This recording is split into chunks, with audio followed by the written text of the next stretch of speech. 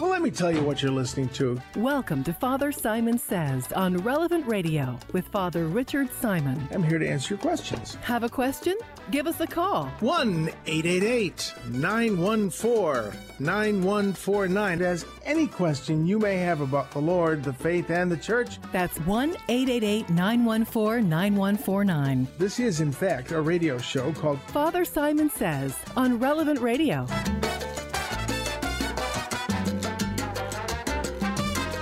Well, hello.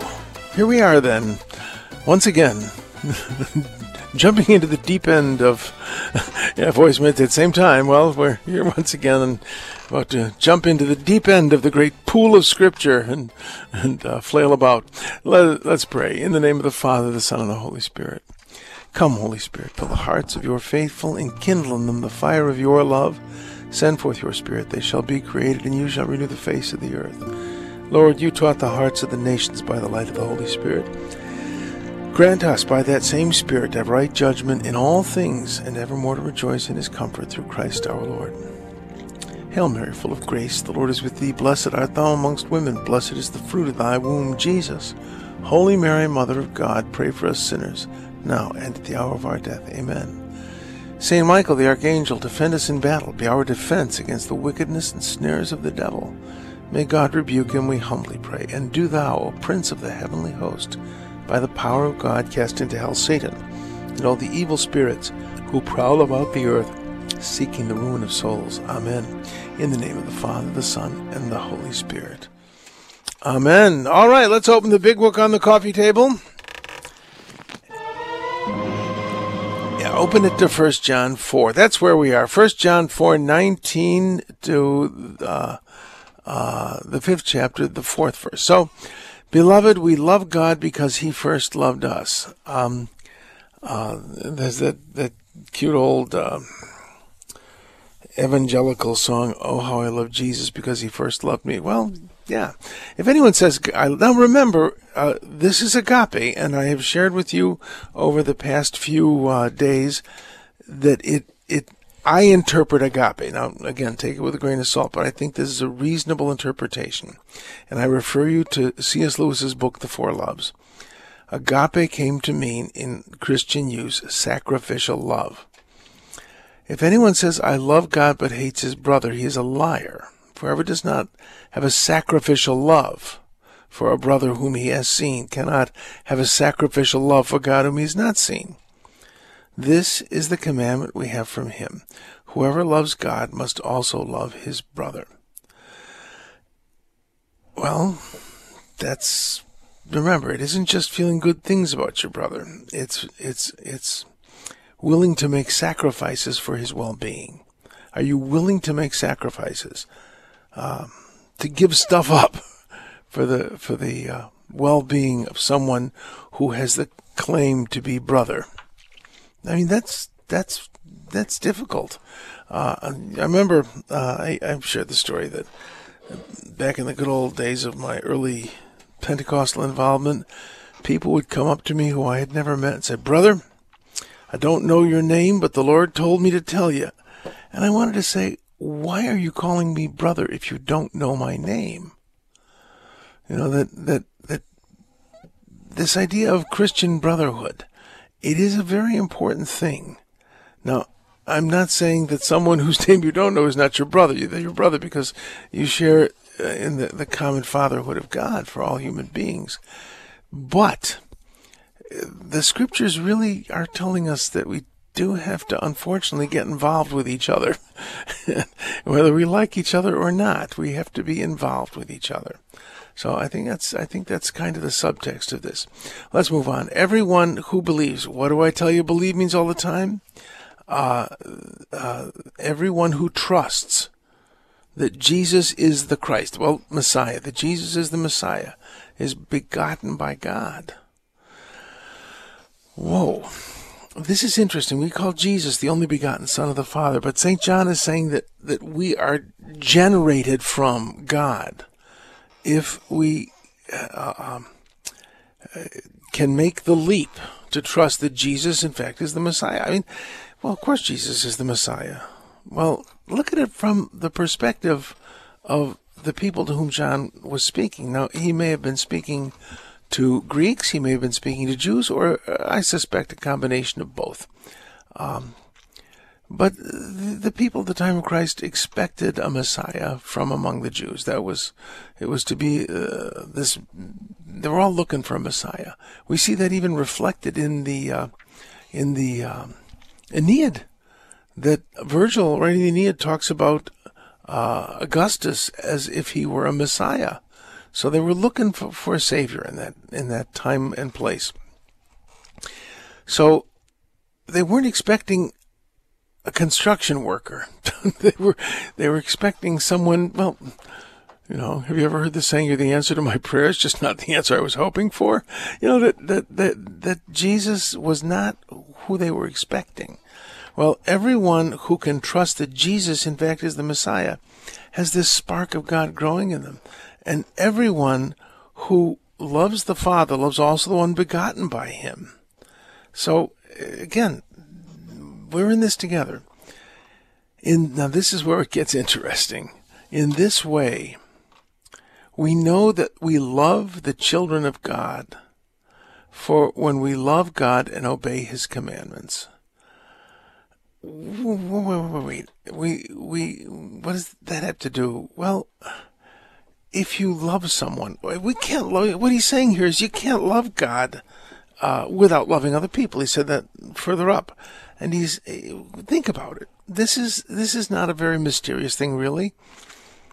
If you take care of and protect and genuinely, selflessly love my children, that's the best thing you can do for me. I mean, have you ever said to someone, "Yeah, I really enjoy you. I love you dearly," but your kids, boy, the friendship wouldn't last long. And when I decide I don't like one of the children of God, I'm not liking God either. This is something that is very human and really very practical. So everyone who loves the Father loves also the one begotten by him. In this way we know that we love the children of God when we love God and obey his commandments. Now this is where it gets really strange. For the love of God is this, that we keep his commandments, and his commandments are not burdensome. Oh my, but it's a great burden. I can never lie. I can never covet. I can never fool around. I can never, it's wrong to take the pencils from work. That kind of thing. The commandments are very burdensome. There are all sorts of jokes about that, which I won't tell on the radio. But this idea of the commandments aren't burdensome is the little poison sign that you might stick on a bottle of bleach to warn your kids, the yucky face. Do they still do that? To warn your kids that that's poisonous? Is that burdensome? No. But I really want to drink the bleach. Well, you're nuts. The 10 Commandments, again, I've shared this with you many times, that I should be grateful to God every time I see a stop sign or a red light.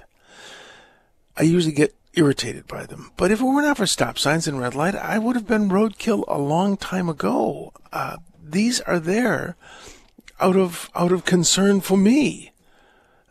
We don't think of law as being something that is concerned with my well-being, but it is. The love of God is this, that we keep his commandments. The 10 Commandments are God's love for us. God gave them to us because he loves us. We're a lawless people by the fall of Adam and Eve, and in our political life. We're the first revolutionary republic in the United States, and we don't like rules. We somehow feel that rules are an infringement of liberty.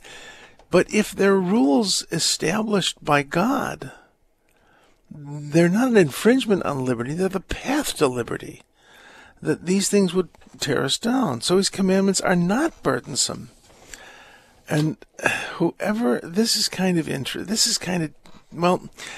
for whoever his commandments are not burdensome, For whoever is begotten by God conquers the world. How are you going to conquer the world? Well, by raising an army, by signing a protest. By obeying the Lord. This is pretty clear, that his commandments are the way that we are loved by God, and how we love God. We love one another. That the commandments are about my relationship to other people. And, we don't just obey the law. As Christians, we fulfill the law. Jesus said, "I have not come to destroy the law, but to fulfill the law." Well, I remember Rabbi Lefkowitz, when I said that to him, he said, "Well, what does that mean?" It's very simple. The commandment is, "Thou shalt not commit adultery." The fulfillment of that commandment is to have a dear friendship with your spouse. And a lot of times, I've never cheated on my spouse. No, but are you close to your spouse? Well, no, we hardly talk. This is the fulfillment of the law. "Thou shalt not steal." That's the commandment. How do we fulfill that? By charity, by generosity. "Thou shalt not bear false witness." How do we fulfill that? By speaking well when other people want to humiliate or gossip about other people, that we defend them. We speak well of them. I remember a pastor of mine. I don't want to mention his name, but a great man. He was my pastor for many years, and a dear friend still.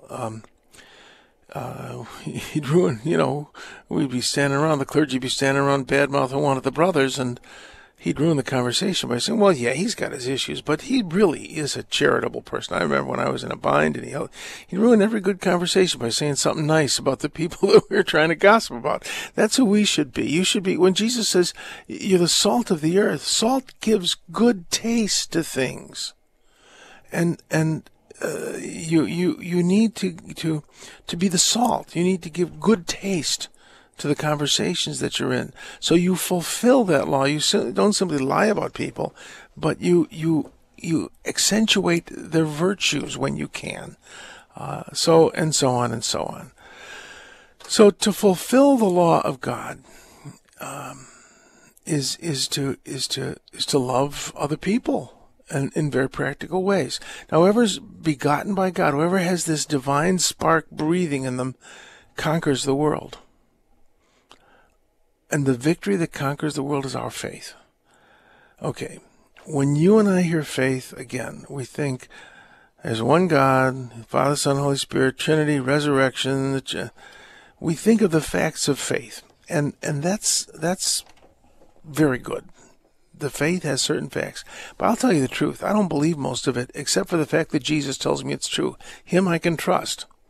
Whoever is begotten by God conquers the world, and the victory that conquers the world is our trust. Our trust in Jesus. And, what's the saying? "In God we trust, all others pay cash." We can get very spiritual about our faith, whereas our faith is a very practical thing. We live in the world because we trust that Jesus is the Messiah, the Son of God. And he tells us that there are certain realities. I shared with you yesterday the idea that understanding precedes action. If I know the bridge is out, I'm not going to drive down that road. Understanding precedes action. And if I truly trust Jesus, there are certain things I am going to do. Like I am not going to take revenge on someone. If I truly trust that Jesus is the Messiah, I am not going to steal. I'm not going to cheat. Because he says those things don't work in the long run. Sin doesn't work. Think about it. Sin is a very inefficient way to live. Let's take, thou shalt not commit adultery. It's impossible, to commit adultery. What? I know lots of people commit adultery. No, it's not possible, because you're never going to find in the arms of an illicit relationship what you will find in the arms of a specific or of a legitimate spouse. So often we think, well, I'm not in love with you anymore, and I'm lonely. Do you think that by cheating on your spouse you're going to get less lonely? No, you might be diverted for a while, but you're never going to find the security in a relationship that is illicit that you can find in one that is real. And so when your relationship is failing, what do? Chase around? No. You find a way to strengthen that relationship, be it through marriage encounter, retruvai, or just talking to each other. You know, that it's much more efficient, and I use the word advisedly, it's much more efficient to renew the relationship you're in instead of going into a second, third, and fourth failed relationship that simply multiply the loneliness. So this trust, when we trust that Jesus is the Messiah, we obey him. And by obeying him, we conquer the world. So, I don't know. That's what the Bible says. Well, let's go to the gospel. What do I want to say about the gospel? Let's see. Well, there's the word fulfilled. Okay. He came to Nazareth. This is the Gospel of Luke, where he'd grown up. And he unrolled the scroll and found the passage where it's written, "The Spirit of the Lord is upon me." And he rolls up the scroll, he hands it back to the attendant, and sits down, and the eyes of all the synagogue were looking intently at him. And he said, "Today this scripture passage is fulfilled in your hearing." What? I mean, he is claiming to be, again, the Messiah. This was thought of as a messianic prophecy, and he's claiming to be the Messiah. What? This construction worker, again, I don't think the early church had a real hard time explaining that Jesus was in fact the Messiah, the Son of God, the visible image of the invisible God in the world. Because, well, he was nobody. And that's exactly the point. He was nobody in the eyes of the world. He was everything in the eyes of the Father. All right, we're going to take a break. We're going to come back with letters, and we'll open the phones. 888-914-9149. 888-914-9149. We'll be right back. This hour is sponsored by Ave Maria Mutual Funds, where financial goals are aligned with pro-life values, and fund decisions are based on investment fundamentals designed to preserve and grow wealth without violating moral beliefs. More information at AveMariaFunds.com.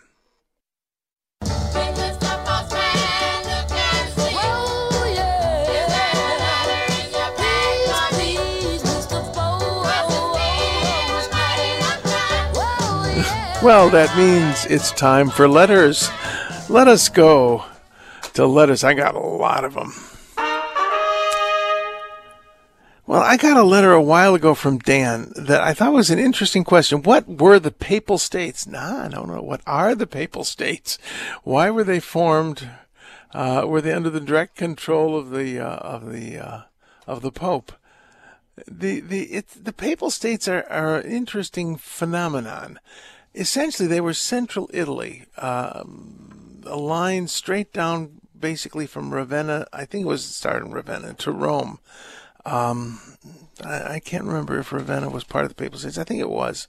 They changed shape. The voice major said Ravenna is beautiful. It is. If you ever want to go to someplace in Italy that is not overrun with tourists but is gorgeous, Ravenna, the mosaics, unbelievable. But we digressed. So what were the papal states? The barbarians, my ancestors, crossed the Rhine. I think it was in 410 AD when the Rhine froze solid. They'd been coming into the Roman Empire for ages, but, well, when the Rhine froze solid, they just said, Heinrich, the river's frozen. We can move to France now. They got wine there and it's warmer. I'm kidding.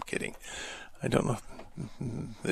But not kidding too much. I mean, the barbarians wanted nice things like France. So they moved in, and Bart's laughing. Well, the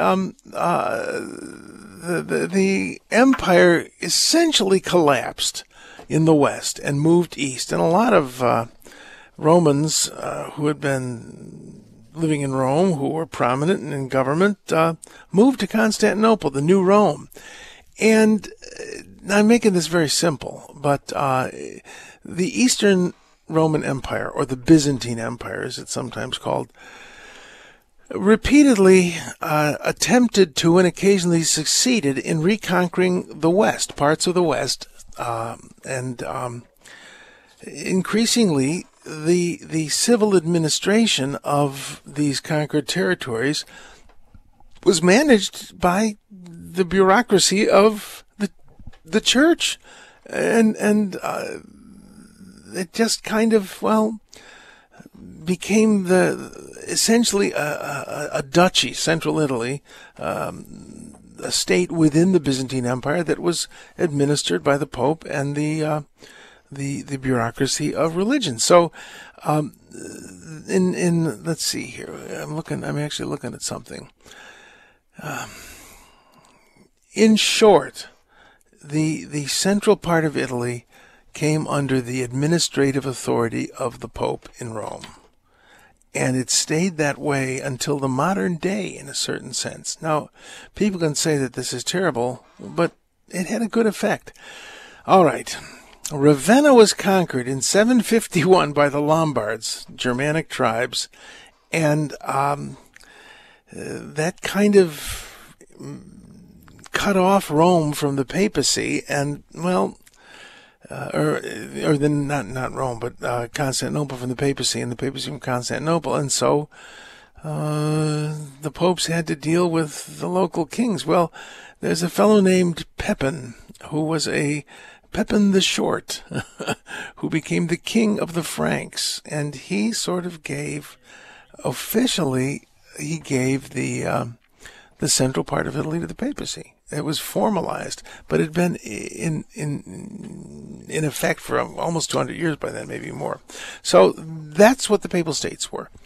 Now, we can think that's horrible, but you see, the administration of the Roman Empire in Constantinople, the Byzantine Empire, really controlled the Eastern Church. There was this constant tension between the Patriarch of Constantinople and the Emperor of Constantinople, the Byzantine Emperor.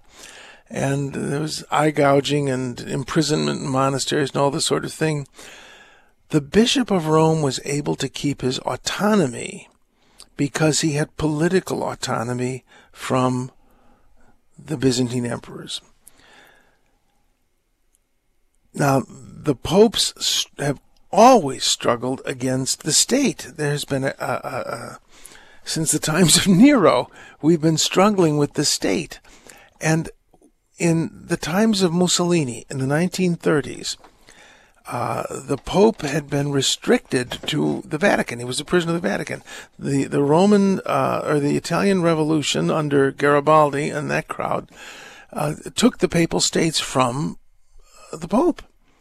And in 1930, in the 30s, Benito Mussolini realized he couldn't govern Italy without at least the tacit consent of the popes, because the Italians were very Catholic. He worked out a concordat. This was before the Second World War. Mussolini was an atheist, and I think remained one his whole life. He was an atheist socialist. So the papacy was given a compensation, a monetary compensation for the lands taken from them by the Italian government, and they were also allowed a small enclave of property around St. Peter's Basilica and a number of facilities in Rome. You know, St. Mary Major, I think, is part of, and St. John Lateran. I think these are part of the papal territories. And the Pope is not a citizen of any country but the Vatican, allowing him to maintain his political autonomy, which is I think, a very valuable thing. He is technically not beholden to any government in the world. And that's what the papal states do, and the Vatican is still the papal state. It's an independent country. So I hope that explains the papal states. People think how awful the Pope had actual property, but it allowed the Roman Catholic Church to be Catholic. You look at other churches, and they're national churches, Swedish Lutherans and Greek Orthodox. We're not, and this is why I get a little upset when people talk about American Catholics. I'm not an American Catholic. I'm a Catholic in America. So I'm not part of the American Catholic Church. I'm part of the Catholic Church in America. So the reason that we can say that we're not an ethnic church, that someone who is African in origin or Asian in origin is just as Catholic as I am, and maybe more so.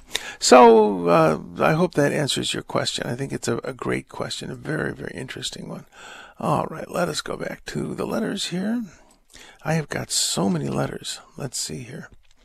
There's a few I wanted to especially read. Oh, I got a cute little thing from this is from, who's this from? From Steve. It's a sign that he saw in a mag, or in a some. It's a photo he stumbled over.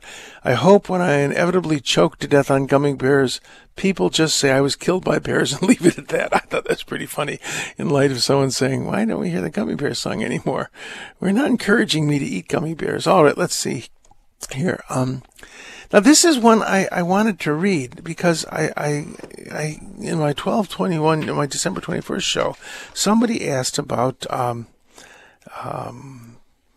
depriving someone dying of nutrition, and I said that I thought it, the church teaches you can't starve a person to death or let them die of thirst, and dying of thirst is a horrible way to go. However, this is someone who wrote in, and I'll leave it anonymous, that the radio broadcast on 12/21 made me upset. Father Simon told the lady whose mother had terminal Alzheimer's that the mom should get IV fluids if unable to eat. I'm a nurse. It is the natural process for people who are dying not to eat or drink. And then, in great emphasis, they don't feel thirsty. In fact, giving a dying person IV fluids will increase their pain. The more Christian thing to do is to have hospice nurses get involved in her care. Fully paid by Medicare, they can come into the nursing home. They can assess the lady's condition, help the daughters with their difficult decisions. Please ask Father Simon not to teach the listeners about medical topics he's not educated on. And she's absolutely right. I have no expertise in things medical, though I do come from a long line of hypochondriacs. But I have to trust the moral teaching of the church here, that you don't starve someone and you don't deny them fluids. So if anybody knows better on this, a dying person suffers more from an IV. I'd like to know, especially if there are any good moral theologians or medical ethicists who know about this. I would love to hear from you on that, because as I interpret the teaching of the church, that you can't deny fluids to someone, and I was kind of amazed to hear that an IV is I've had IVs, then they don't hurt me, but then again, I'm not dying. So I apologize if I have said something untrue, but on the other hand, I do know that the church teaches the whole question is what is this person going to die of? Are they going to die of starvation or thirst or of the disease that's killing them? We can't deny food and water to someone, but this nurse would say, well, that's part of dying. You stop eating and drinking. So I admit that I am not an expert in this and would like to learn. So let me know if you can. Oh wait, here's another one I wanted to hit today. That's pretty good. Okay, this is very interesting. Father Rocky talked about this. I heard him speaking not long ago. On Monday's 12:20 show, that's 12:20, you contrasted Mary's question to the angel with Zechariah's as the first being an expression of wonder and the second expression of doubt. That may well be true, but also might Mary's question be an act of discernment? If in response to Mary the angel is simply told to forget her vow or become impregnated by some other physical means, Mary would have known that this vision was not from God. That's interesting. Only when Gabriel answered with a means consistent with Mary's vow and moral law did the Virgin give her fiat. I think that is very interesting. I try to use this as an example when discerning whether some great or little plan comes from God, my ego, or the devil. I'm interested in your thoughts. I actually think that's a very interesting way to look at it. This is from Pam and John. that if we have a vision and the angel in the vision, for instance, tells us to do something that's clearly morally wrong, that isn't from God. Remember, the scriptures say that the devil can come disguised as an angel of light. That this is one of the reasons that we really have to know the scriptures well. I think it's very important that we know the scriptures well. So I thanks for that. That's a very, very good point that you make. And it's interesting. I'd never actually looked at the Greek text about Mary's fiat or Zechariah's doubts, and it's very different language. Mary says, "How will this be?" She doesn't say, "How can this be?" But she says, "How will this be?" Zechariah says something else. He says, "How am I going to know that this is true?" In other words, the vision isn't enough, and the occurrence isn't enough. He needed to have proof. He wanted proof. I've heard the sin against the Holy Spirit described as, and I don't think it's a very complete definition, but I think it fits in with it, wanting to know more than God is pleased to tell you. That was the sin of Eve and Adam. So they wanted to know more than God was pleased to tell them, and we're often like that. So Zechariah, he says, according to what will I know? Well, your wife's going to be pregnant. So he asks for a sign, and the angel says, "You want a sign? I'm going to give you a sign. You're going to be mute." And so it was. So very different attitudes on the part of the Blessed Mother and Zechariah. So I think that's kind of interesting. I got one. Where did I put it? Oh, let's see here. Where can I find it? I got one from oh, good grief. Now this won't open. Oh, there, it opened. This is one that I wanted to deal with. What time is it? Oh, I'll have to deal with that one tomorrow because that's going to take some time. But I got a wonderful letter from a former student of mine. And I was very amused by that because I often talk about how I taught dead languages to comatose seminarians, and he pointed out that he wasn't comatose, and he wasn't. He actually paid attention. So I can't find the letter. Where did I put it? But he mentions about the idea that the kingdom of God, I'm always defining the kingdom of God as God's royal nature. And he pointed out that, interestingly enough, this is Father Matt. I'll just mention his name obliquely. Father Matt. He mentions that the kingdom of God is spoken about in the Matthew, Mark, Luke, and John, but more often than not, in the Gospel, or Matthew, Mark, and Luke, in the Gospel of John, you have the Logos. And Logos, he points out correctly, because he wasn't sleeping in the class, he points out that Logos was, really means more than word. Here it is. This is really good. Let me find this. Okay, let me see if I can open it, which is always iffy with me. All right.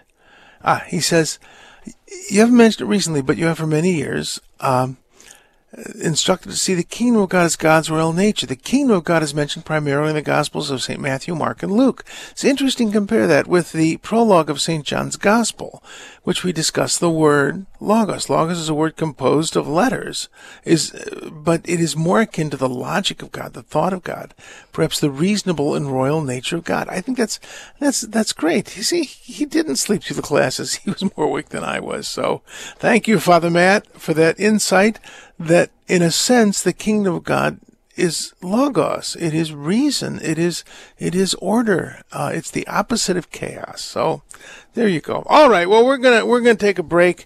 We'll come back with a word of the day, and we'll open the phones at 888-914-9149. 888-914-9149. I think that's really cool about logos and kingdom. I never noticed that before.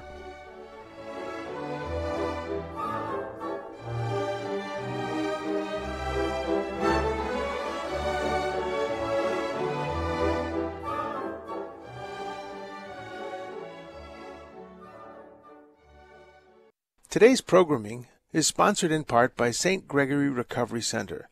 More information about their Catholic-centered recovery from substance abuse is available at relevantradio.com/stgregory. Going around this world, baby mine. Going around this world, baby mine. Going around this world, I'm a banjo picking girl. Going around this world, baby mine. Well, that will wake one up. If you are comatose listening to these obscure definitions, it's vigorous music. Well, all right, let us go now to the word of the day. The word of the day is synagogue. It's what I really want to push is it doesn't appear in the Old Testament. No synagogue in the Old Testament. I think that's an important thing to understand, that the religion of Israel was a very domestic religion. It's something you did at home. There were 3 pilgrimage feasts that if you could, you were expected to go to the temple. And other than that, you can be a perfectly good Jew in our times, even if you never crossed the threshold of a synagogue. Now, that would be rare, and I would doubt that someone who doesn't go to synagogue would think of themselves as an observant Jew. However, the synagogue was invented most probably when Israel was when Israel was I can't think of the word, the exile. That's the exile I'm looking for. When they were exiled from the Holy Land, when they were in Babylon, the synagogue was a way to be an Israelite without a temple. And that's kind of important. That a lot of what we have in the church developed from the synagogue. But ultimately, and Rabbi Lefkowitz was the one who told me this, he said, you Catholics, you're more Jewish than we are. You've got temples and sacrifices and all that. We don't. And I thought that was kind of interesting, that Christianity went in one direction, continuing the sacrificial order as the first Christians understood it. And Judaism went, in a sense, in the other direction, that they couldn't offer the sacrificial order anymore. And so they developed the synagogue. So we we benefit from both temple and synagogue. But very interesting, I think, the word synagogue doesn't appear in the Old Testament. It is not part of Judaism necessarily, or it is not part of the religion of Israel necessarily. All right, let's go to phone calls. Hello, Ricardo from San Antonio. How you doing, Rick? San Antonio. It's warm there, isn't it? I'm looking out at snow, and it's 17 degrees where I am. Not that I'm complaining, but what can I do for you, Ricardo? Well, Father, I was reading the Bible, and I got to Matthew 11:11, and for some reason I had never seen this before, or at least I skipped through it. Matthew 11:11, it says, "I tell you the truth, among those born of a woman, there has never risen anyone greater than John the Baptist." And I know it ends saying that yet he who is least in the kingdom of heaven is greater than he. But the first part, does that include our Blessed Virgin Mary? Is John the Baptist greater than Mary? That's what caught me. Well, what we believe is that our Blessed Mother, by a gift of God, by the grace of God, was conceived without the effects of original sin. Now remember that when you think of the kingdom of heaven as heaven when you die, that's one thing. But I'm always telling you, the word kingdom of heaven, the word basileia, which was usually translated kingdom, and heaven means God, the basileia of God. If you read about it in Luke, it's the kingdom of God. The same phrase in Matthew is kingdom of heaven, because Matthew was addressing himself to Jews who try to avoid words like God out of great respect. So, kingdom of heaven, kingdom of God is the same thing. But the question here is, what's the kingdom? And the word in Greek is basileia, which means the royal nature. A kingdom in the ancient world wasn't simply a geographical territory or a political system. A kingdom was something that you inherited from your father. To be a king, you don't go to king's school or take courses in kinging. All you have to do is have a parent who's a king. And So it's the royal nature that you inherit. So God's royal nature. Don't think of it as heaven when you die or a place so much as God's royal nature. So I tell you that those born of women, there's not risen anyone greater than John the Baptist. Yet whoever is least in God's family, whoever is least in the royal nature of God is greater than he. And we believe our Blessed Mother, from the moment of her conception, had that humanity restored.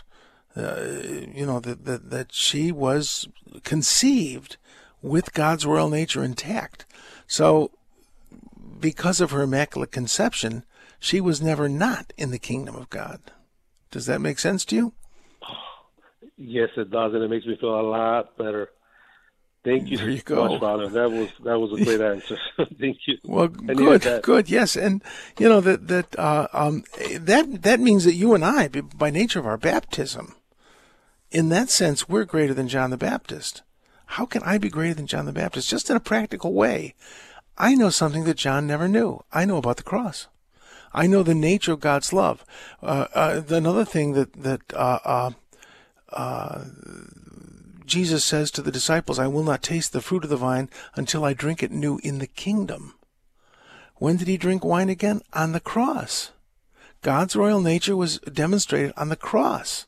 That's what God is like, that love to the last drop of blood. That's God's nature. And that just, I know something that John didn't know. I know how much God loves me. And our Blessed Mother, who was Our Lady of Sorrows, knew that from the very beginning. So I hope that helps. Yes, it did. Thank you so much. God bless. God bless. And God bless you, Ricardo. And have a good New Year. Who we got now, dear voice in my head? Frank from Fond du Lac. It's even colder than Fond du Lac than it is where I am. Oh, right on the lake. So what can I do for you, Frank?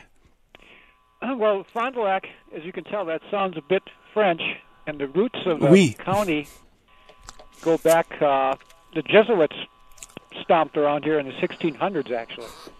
Well, there you go. Yes, it means the bottom of the lake.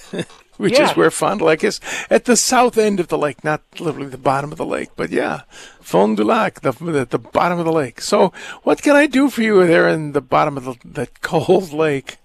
Well, when I was a boy, like in 1970, we got a new priest, and he was here about 2 months, and he said, I can feel traces of Jansenism in this parish. But he said, good Lord. Then he said the roots are old and French, and there isn't much left of it. I often wondered, what exactly does that mean? And I've read up on it a couple times, and I don't really... What is Jansenism?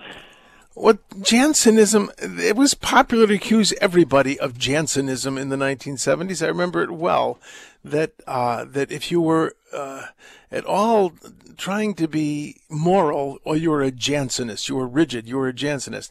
But it was, Jansenism proper was a theological movement started by, or a movement in the church started by Cornelius Jansen, who was... I think he was Belgian at Louvain. He taught at the Louvain. And he essentially stressed original sin and depravity and predestination. It was kind of like Calvinism within the Catholic Church, that it had this extreme stress on human depravity, and it taught predestination. And because it taught predestination, it was condemned. Now, the people who were condemning the Jansenists in 1970, who were calling everybody who tried to obey the commandments a Jansenist, they believed in predestination. The idea that everyone is automatically saved is predestination. In other words, I cannot say no to God. And so the predestinationists in our current age are the ones who believe that, well, you can't go to hell. Well, yes, you can. I think that you can. I pray that I don't.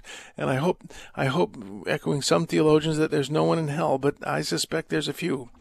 I don't want to get into that. But Jansenism was this movement in the 1600s that stressed the depravity of humanity, and really pushed that you you were predestined. It toyed with predestination. Therefore, it was condemned. Does that help? It does, Father. Is the area west of the Rhine, is that kind of a mix of German and French cultures? Well, it's pretty German, but you get into Alsace, and that's sort of a mix of French and German cultures. But it's really, the French don't want to hear this, nor do the Germans. But genetically, there's almost no difference between Northern French people and Western German people. A lot of my ancestors came from that area, and it's wine country, but Germany was a collection of 250 or so small countries, and so some of them had more in common with the French, some more in common with Northern Germans, but the culture was Christian. That was the culture, so they shared a culture more than they shared anything else. So it's becoming increasingly German where it's supposed to be German, and increasingly French where it's supposed to be French, because those slight differentiations are vanishing under the onslaught of modern communication. I was in Alsace not too long ago, and the dialect is the German dialect there is very discouraged. They're Frenchifying it. It has become France. I don't know if that answers that question. I just heard a couple times that early settlers in this region, they spoke a German dialect with a French accent, which always sounded kind of confusing to me. Oh yeah, well I don't know, it'd be a French accent, but it might be French influence. So it's a very interesting thing. But yeah, that would be true. That would be true. Well, all right. Thanks for calling. Who have we got now, dear voice in my head? Colleen from British Columbia, Canada. Are you with us, Colleen? What can I do for you? Yes, indeed I am. Thank you, Father, for taking my call. I'm honored. What can I do? I'm asking if you would please give kind of like a brief history of when and the Latin Mass came into the church. Like I know that it didn't start like there used to be the vernacular, and then sure. At what point did the Latin come in? Well, I think you can tell when the Mass began to Latinize in the West from the first canon, the Roman canon. It mentions a lot of saints who were in the 200s. So I think that there was a much more flexible attitude to language in the liturgy in the first few hundred years. But I would say that looking at the Roman canon and its Latinization, that it probably end of the 100s, certainly by the middle of the 200s, was beginning to be Latin. They would do the Mass in a number of languages. That we have the remnants of Greek and of Hebrew or Aramaic in the Mass to this day. Kyrie is Greek, and Alleluia and Amen are Hebrew and Aramaic. So there were probably large chunks of the Mass done in one language or the other, but I think that by the mid-200s it was certainly Latinized. Does that help? Well, yes, but see, when I was in Yugoslavia, they told me that they had been in the vernacular forever. Like they never did Latin there. So some depends which part of Yugoslavia. Carry on. It depends which part of Yugoslavia. In Croatia, the Mass was in Latin. In Serbia, the Mass was in. At one point, it would have been probably in Old Church Slavonic, which is related to Serbian. So. You look at Latin, well, if you're in Italy, the Mass is still in Latin in a sense, because Italy is Italian is an organic outflow of Latin. So in that sense, that Serbians would certainly say, well, we've always done it in Serbian, but 1,000 years ago, Serbian looked a lot more like Old Church Slavonic than it does modern Serbian. So it's this is stuff of which doctorates are written, but the Latin in Western Europe both among Protestants and Catholics, was an extremely common language until the 1750s. Newton wrote his Principia, mathematical work, in Latin, because that was what educated people read until Newton. So, yeah, it's an interesting topic, but I suspect that in the city of Rome, that Mass was largely in Latin by the 200s at the latest. So, all right, we've got time for one more question. What do we got? Gina from San Diego, just got a minute. What can I do for you? Hi, Father. My niece had a baby with her boyfriend about 10 months ago, and the child is not yet baptized. Can you just quickly say what the importance of baptism is and how? I mean, it's not for me to tell her because I don't want to create a rift, but I just want to know why we want our babies baptized, and I'll take I'll take the answer offline. Thank you so much. Because it's a gift from God. If God wants to give this to you, why would you say no to God's gift? Jesus established this and asked us to do it. And you know, to say, no, we don't want to do what you want us to do, that's crazy.